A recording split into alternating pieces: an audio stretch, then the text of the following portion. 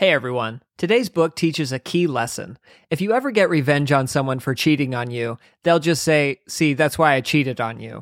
You can't win, but do it anyway. Today's book is Gone Girl by Gillian Flynn. I'm Kellen Erskine. I'm a comic, a father, and after reading this, now a frightened, suspicious husband. And I'm David Vance. Since reading this book, now every year for tax season, I fake my death. Gone Girl is part murder mystery, part rom-com. It's what happens when you mix meet cute with meat hooks. And this is The Book Pile. Reminder to please rate and review The Book Pile, because much like Amy from Gone Girl, we both look down on you and crave your admiration. All right, Miss Jess Macher says, we happen to be taking a road trip over kids' spring break. Oh, man, at first that sounded very tragic. Road trip over kids. We happen to be taking a road trip over a kid's spring break, and now we've listened to several of your episodes. We appreciate your humor and really enjoy the podcast, even if our kids were bored. Okay. This is the first time I'm reading this.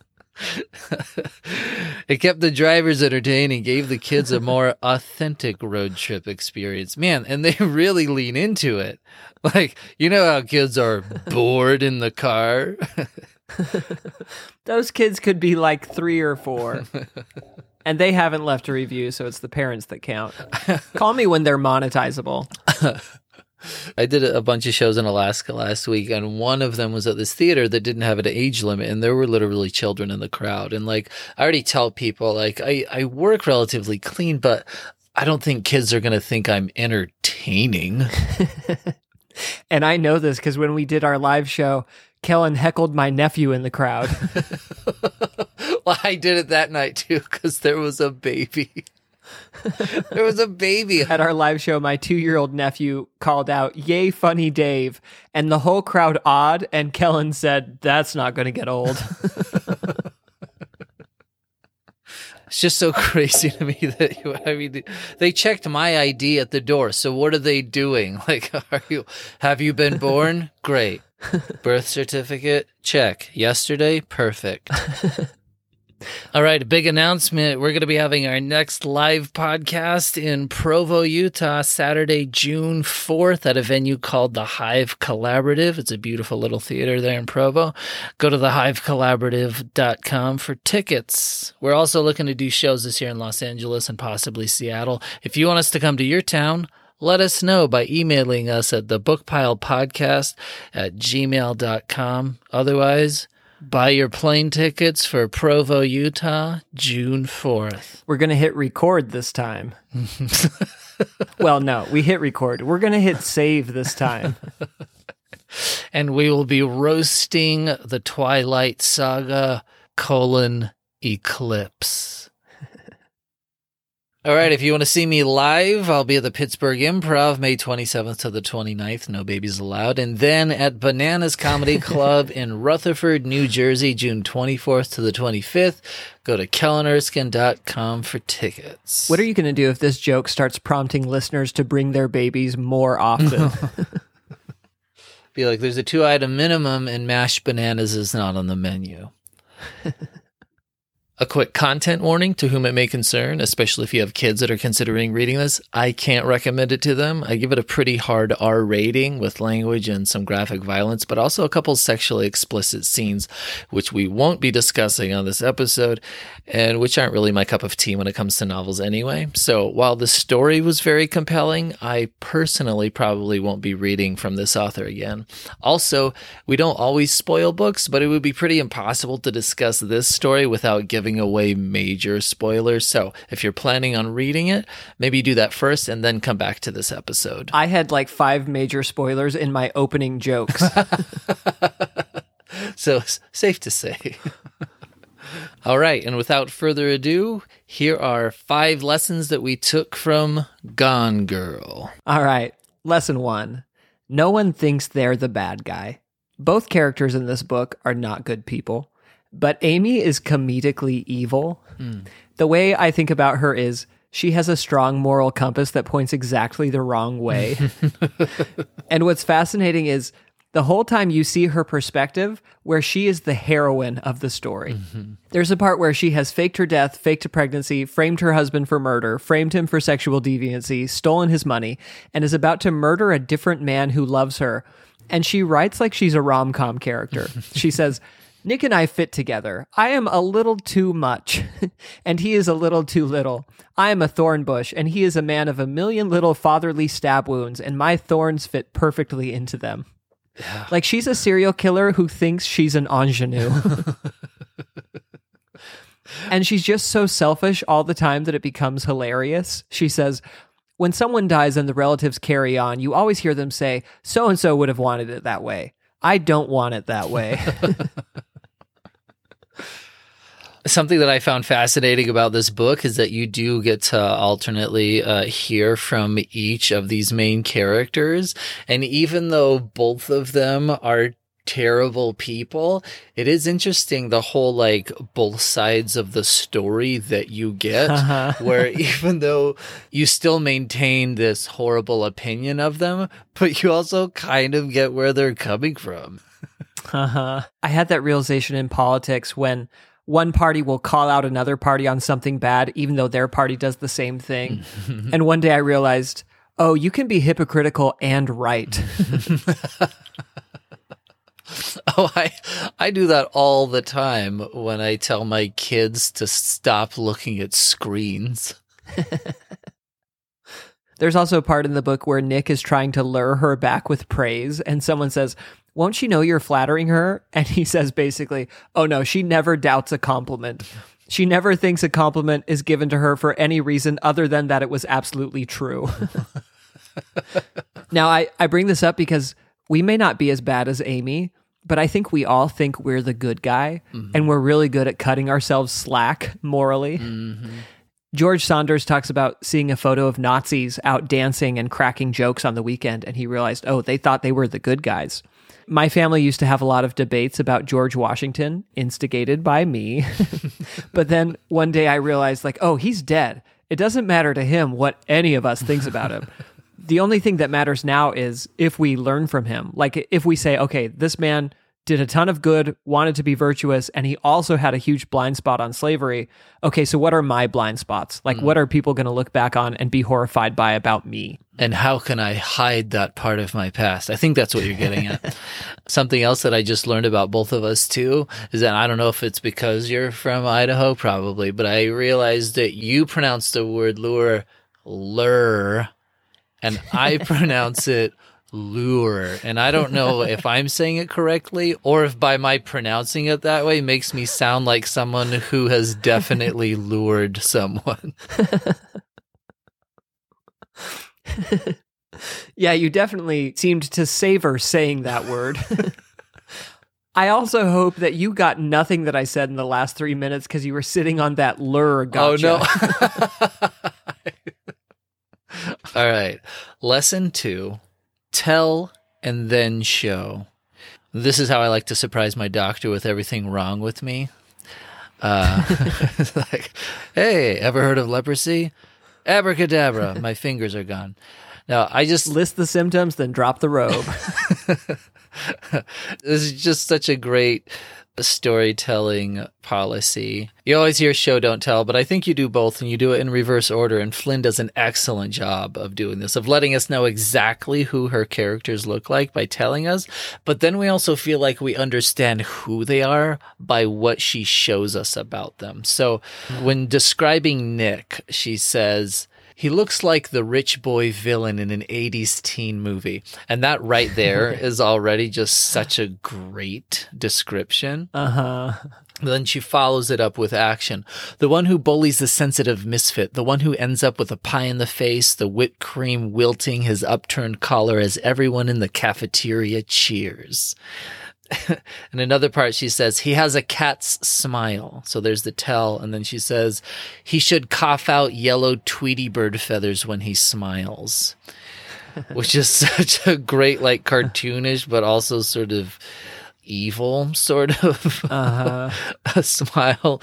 And my favorite one is later when Nick is describing himself, he mentions that he has a cleft in his chin and a punchable face. And it's like, yeah, no wonder Ben Affleck was cast in this role. She talks about this high caliber, sleazy lawyer who has a mini fridge full of clamato. It is such a great way to tell us who this guy is. She says he drank it in 3 swallows and dabbed his lip with a cloth napkin. And you're just like, ugh, I hate this guy. Like, what are you trying to prove, buddy? Along this subject, too, like, at what tax bracket do you hit where you have to stop eating fun stuff? I've worked on a few luxury cruises where every meal is 5-star. That's just how those things operate. And it gets boring for me so fast. Yeah. And like, I know that I have the flavor palette of a 9-year-old, but honestly, like, caviar isn't great. Rabbit, escargot. It's like, I forget who it comes from, but it's that idea that your behaviors are shaped by the group you're trying to impress. I think that explains caviar. And now that I've told you that I have the palate of a child, I can show you what I mean, because whenever I leave a fancy restaurant, I find that the amount I tipped would have bought me a meal at a place I rather would have eaten. So then when Nick is describing Amy to a friend, he says, she is never wrong, and she loves to teach lessons, dole out punishment. And then he tells a story about this one time when she was driving the car and she wouldn't let a trucker in, so he flipped her off. So Amy has her husband call the "How's my driving" number and complain. Then 2 months later, he walks into her on the phone with the same number, telling a made-up story about how she was in the car with her 2-year-old and the same driver had nearly run them off the road. It's just such a wild story, but it's a great way to feed us exactly who she is. Also, the fact that the husband's alarm bells didn't go off in that moment. The fact that he was like, that's weird. Honey, do we have any jam? Yeah, this book could have been called What Red Flags? I just came up with an image of like the honeymoon stage when you first have a crush on someone and you're infatuated with each other. It's almost like you take their red flags and just wear them as a blindfold. Like, no. That's a great metaphor. Everything's cool. She's perfect. I mean, yeah, when the pizza was late, she punched a hole in the wall. But I mean, it was so cute. All right, lesson 3. Everything is borrowed. I want to start with a great quote from the book. At one point, Nick says, "We were the first human beings who would never see anything for the first time. I can't recall a single amazing thing I've seen firsthand that I didn't immediately reference to a movie or TV show. And the worst thing, the secondhand experience is always better. The image is crisper, the view is keener, the camera angle and the soundtrack manipulate my emotions in a way reality can't anymore." Now I realize this is an ironic quote for us to read while asking you to experience the world's great literature, but only for 30 minutes with jokes. But one of the interesting themes of this book is that everything is kind of a copy. Even when Nick apologizes for cheating on Amy, he's just mimicking Hugh Grant's apology for sleeping with a prostitute, yeah. Which would have been a very different Sense and Sensibility scene. I bring this up because my personal fear is that none of my ideas come from me. They're all just something I read and then forgot that I read them. And I'm not even sure that fear comes from me. But now I'm realizing, maybe it's fine that nothing is original because we don't always have to be special. You know that I have strong opinions about this too, and that ultimately, the only time that I have a hard time with it is when someone is like, "I'm going to paint my own Starry Night." And it's like, no, just paint your painting. Like, look out your window and paint that, because that's what he did, right? Van Gogh wasn't like, "All right, now this will be my Mona Lisa." Instead, he was like, "Screw that. I can't paint faces." That's literally something that he became self-aware of. He didn't like it about himself, but he's like, whatever, I'll paint some spirally things. Whoops, the most famous painting in history. It is so fun too, people's limitations leading to breakthroughs, because Like, apparently Jackson Pollock was a terrible drawer. I think of Jackson Pollock as the ultimate, like, fake it till you make it hustler. Oh, yeah. It's insane. I want to... What is that conversation between Jackson and Leonardo da Vinci? Like, does da Vinci even try, like, oh, man, yeah, I could never just sort of accidentally spill paint the way you do. All right. Lesson 4. What's better than an unreliable narrator? 2 of them. I just realized that the way that I introduced that lesson is how we should introduce our podcast every time. It is nice that we can say things fully believing they're true, and if they're wrong, we can say that we're comedians. And I know that most of the time we try and have like actual applicable takeaways in this podcast, but this time it's not. I just thought it was really innovative of Flynn to have this structure that I hadn't experienced before of 2 narrators that are unreliable in their own special ways. So you don't even know that Amy is unreliable till halfway through the book. Then it's this big reveal as to just how unreliable she's been, because you realize we've been reading a fake diary that she's been reverse engineering. But then after that, she's extremely reliable. It's a crazy slap in the face. Also, I want to let everyone know you can totally do this. Like, I did it on my taxes. You can just buy a diary and put in past dates. Like, you no one is stopping you. And coming off the heels of Matthew McConaughey's book, I suspect that that's what every autobiography is. One time when we were little, I found my brother's diary and I wrote commentary in the margins. It was a really uncool thing to do, but I thought it was so funny. So then Nick's unreliability is less sophisticated. You just get to a point where you're not sure what to believe because he'll end his thoughts to the reader with ellipses. Like he'll end a chapter with, I wasn't lying to my wife, at least not about this thing. Dan Brown loves those chapter endings. I have to say, one of my favorite chapter endings of all time is in this book when he discovers the last clue that his wife has left him. He opens this woodshed and he sees the contents, and the end of the chapter is him just saying, no, no, no, no, no, no, no.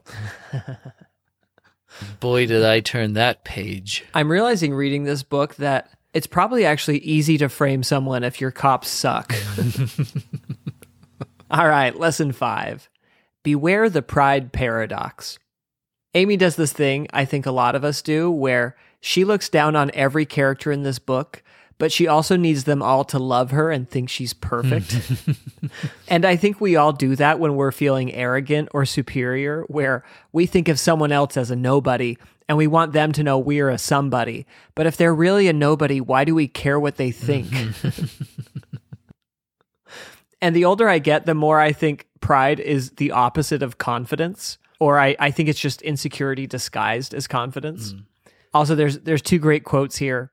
Maria von Ebner-Eschenbach said, "We are so vain that we even care for the opinion of those we don't care for." And E.W. Howe said, "I never knew a man so mean that I was not willing he should admire me." This is what I'm trying to explain to comics too, because it can be a desperate thing if a comic isn't doing well for them to say something like, I don't care. Because it's like, if you didn't care, then you wouldn't say that you didn't care. I know.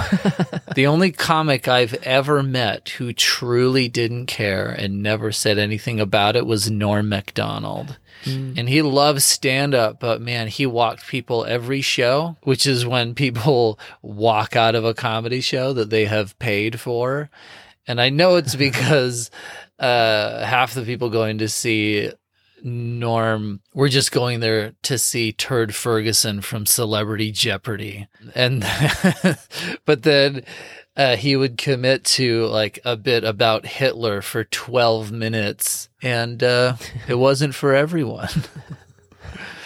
I admire that he wouldn't bail on the Hitler bit if it was bombing.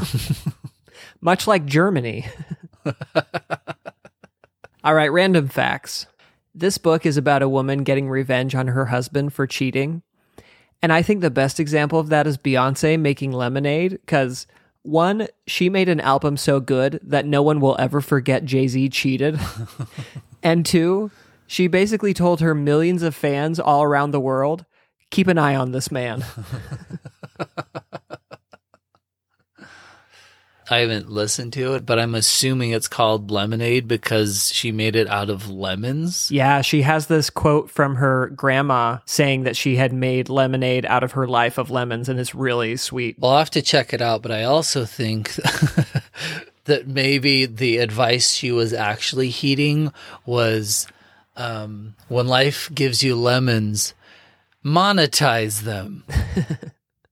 So if you didn't hate Ben Affleck enough, and if you want to know how he truly embodies this unlikable character in this book, when he was shooting Gone Girl, he shut down production for 4 days because he wouldn't wear a New York Yankees hat in the film.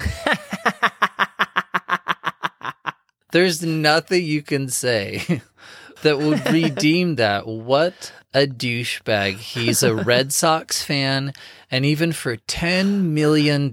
So to be clear, he will play adulterers and racists and things like that. Mm-hmm. But his line is Yankees fan? Yeah. I have zero respect for a guy, and this is way too many guys, who are more loyal to their dumb sports team than they are to their wife. Like, you've never heard a story like that, right? Like, sorry, honey, I was on a business trip. I slipped and I rooted for the Cubs last week. I was so drunk. It won't happen again. But maybe if you won more. Sorry, I'm just a bandwagon spouse. Have we talked about JFK? My in defense of bandwagoners argument? Oh. Yes. No, and I'm on board with it because I'm already so bored with most sports that why not pay attention to an exciting team? My girlfriend always gives me crap for being a bandwagon fan, and she grew up in LA, and to be clear, the Dodgers, Lakers, and Rams have all won a championship during the pandemic, and UCLA went to the Final Four. Of course, she doesn't need to be a bandwagon fan. One of the characters in this book, Detective Boney, is described as a shockingly ugly woman. And Kellen, you've mentioned this before. How do you diplomatically cast that part? Honestly, anytime in a show or movie there's a joke about a character's appearance, I always wonder, how did the writer pitch that joke to the actor? Like, hey, person who's probably always obsessing about how they look because it's your job. I have this great joke about how you look. One of the lamest attempts at this, though, the most contrived version of this situation is, I want to say it's in the movie Click with Adam Sandler. He interrupts a board meeting and he tells this one guy to shut up. He's like, "Shut up, Colonel Sanders." And you see this guy, and it is clearly just a guy that they made look like Colonel Sanders. Like, it makes zero sense. It's just this business meeting, and there's a guy who happens to have a little white beard and a bolo tie. It's like, come on, this was not ad-libbed. Kellen, have you heard about the Gone Girl case? No. So this big news story a few years ago was that this woman faked her kidnapping, and everyone said, oh, haha, just like in Gone Girl. And that was all I knew about it. I looked it up today. She didn't fake it. The police just said she faked it, and then the press totally ran with it. So this poor woman gets kidnapped from her house. Horrific experience. The police spend the first 18 hours trying to get the boyfriend to confess to her murder.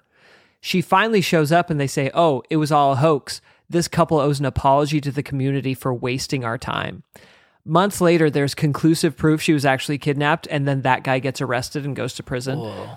Even now, the couple says there was more than one kidnapper, and the police are like, nope, only one. Oh, And also the police didn't apologize to the couple for 6 years. So it gets called the Gone Girl case. The only similarity with Gone Girl is that the police were always wrong and always confident. Anyway, if you were thinking of moving to Vallejo, California, know that their police department now has 1.5 stars on Google.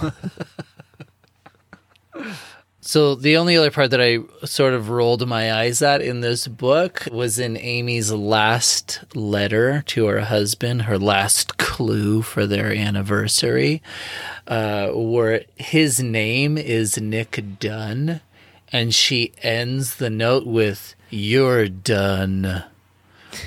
And it's just like, ugh, it's that moment where you realize that he probably had a different name up until this point when she was writing the book. And then she's like, hold on, licks her quill. And should I name her Amy Gone? No, that's too far. Find and replace. So to me, a couple other names that are way too on the nose are Severus Snape and Jonathan Livingston Seagull. Not every seagull is named Seagull. Halfway through the book, you're like, oh, this is why? I would love if you got through that whole book and didn't realize he was a seagull. Apparently, Gillian Flynn has sort of been accused of misogyny for how she writes women. And it's so funny to me because I guarantee you whoever came up with Hannibal Lecter wasn't accused of being sexist against men. Like, if someone writes good villains, just let them write good villains. It doesn't always have to mean something bad. Also, I don't know how you can accuse someone of being a misogynist when the main character is the smartest woman in the world who kills a man. Yeah, there's really girl boss vibes to it, aren't there? A little bit. You know how men are better than women because they're always 3 steps behind and then they get killed?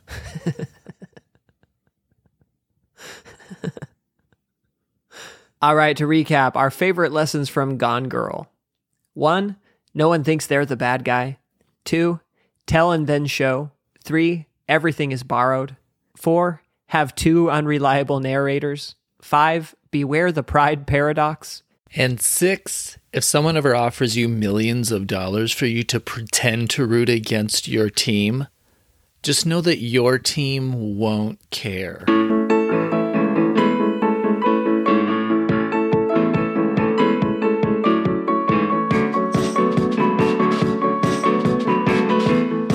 All right, that's our book pile show. Thank you for listening. Oh yeah, my name is Dave Listening.